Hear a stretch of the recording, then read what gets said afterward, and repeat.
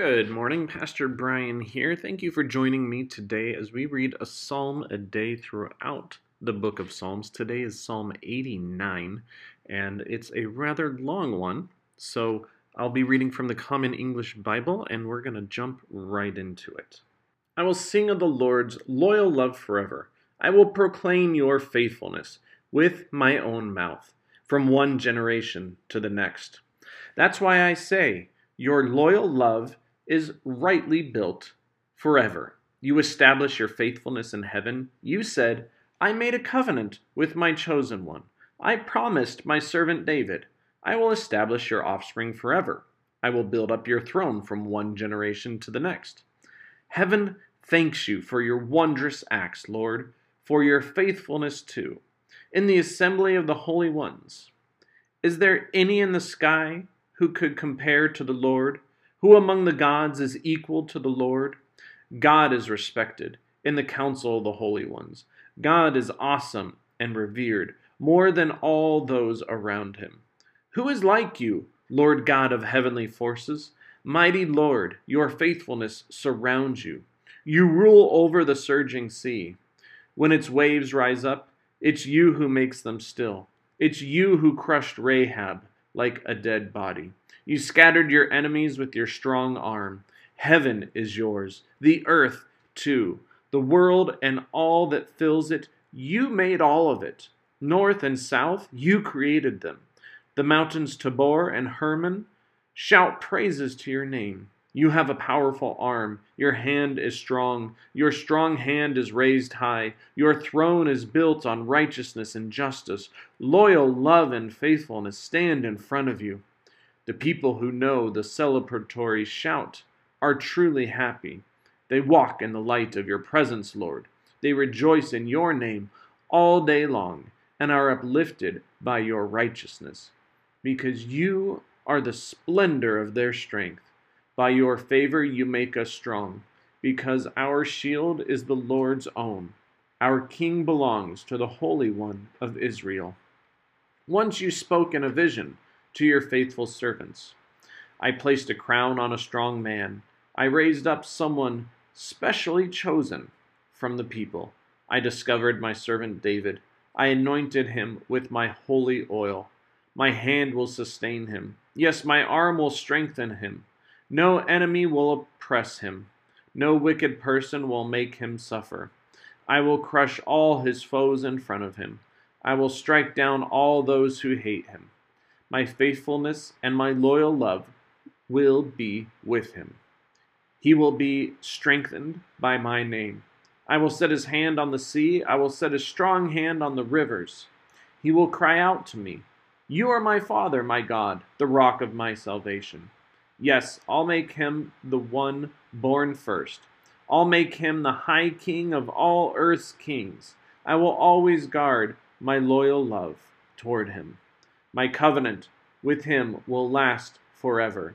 I will establish his dynasty for all time. His throne will last as long as heaven does. But if his children ever abandon my instruction, stop following my rules.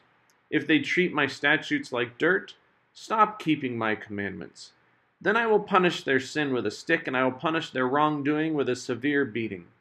But even then, I won't withdraw my loyal love from them. I won't betray my faithfulness. I won't break my covenant. I won't renege on what crossed my lips. But my own holiness, I've sworn one thing. I will not lie to David. His dynasty will last forever. His throne will be like the sun, always before me. It will be securely established forever, like the moon, a faithful witness in the sky. But you, God, have rejected and despised him. You become infuriated with your anointed one. You've canceled the covenant with your servant. You've thrown his crown in the dirt. You've broken through all his walls. You've made his strongholds like a pile of ruins. All those who pass by plunder him. He's nothing but a joke to his neighbors. You lifted high his foe's strong hand. You gave all his enemies reason to celebrate. Yes, you dulled the edge of his sword and didn't support him in battle. You've put an end to his splendor. You've thrown his throne to the ground. You've shortened his prime of his life. You've wrapped him up in shame. How long will it last, Lord? Will you hide yourself forever? How long will your wrath burn like fire? Remember how short my life is. Have you created humans for no good reason?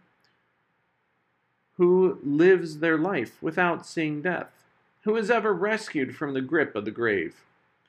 Where now are your loving acts from long ago, my Lord? The same ones you promised to David by your faithfulness. Remember your servant's abuse, my Lord. Remember how I bear in my heart all the insults of the nations. The ones your enemies, Lord, use. The ones they use to abuse every step your anointed one takes. Bless the Lord forever. Amen and amen. Well, that's the end of Psalm 89. What did you hear? What did you like? What didn't you like? What stuck out to you? Make sure to really think about that and write it down. It's always important to write those kinds of things down so that you can remember them. One of the things I wanted to point out about this psalm is that there are kind of three sections to it. So I'm going to speak a little more broadly today about the psalm. In the first section, which I believe is verses 1 through 18, is a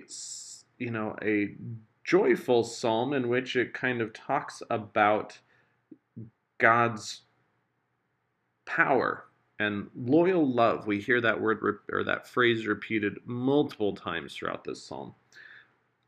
And so it's talking about God's love and God's grandeur and just everything God has done for God's people. And then the next section, which begins in verse 19, then talks about the covenant that God established with David and how that is being maybe reestablished or just reminding both God and the people about that covenant that was made with David, and that there would always be a king from the line of David on the throne forever, and that would always be the case, that there wouldn't be a time when there wasn't. And we as Christians turn that into or turn our eyes in that promise elsewhere on Jesus, and Jesus being in the lineage of David and also God's one and only Son. And then the final part of the psalm is a lament, wondering where God is. Has God abandoned us? Has you rejected us? Have you lifted up your enemies? And so we kind of have almost three different styles. We talk about styles every so often. We have three different styles of psalm all built into one psalm.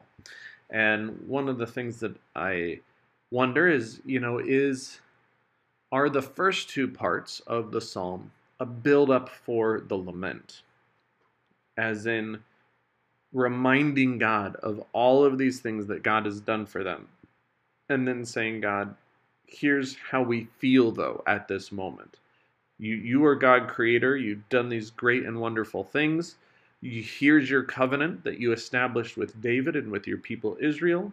Here's what we're going through right now and what we're feeling.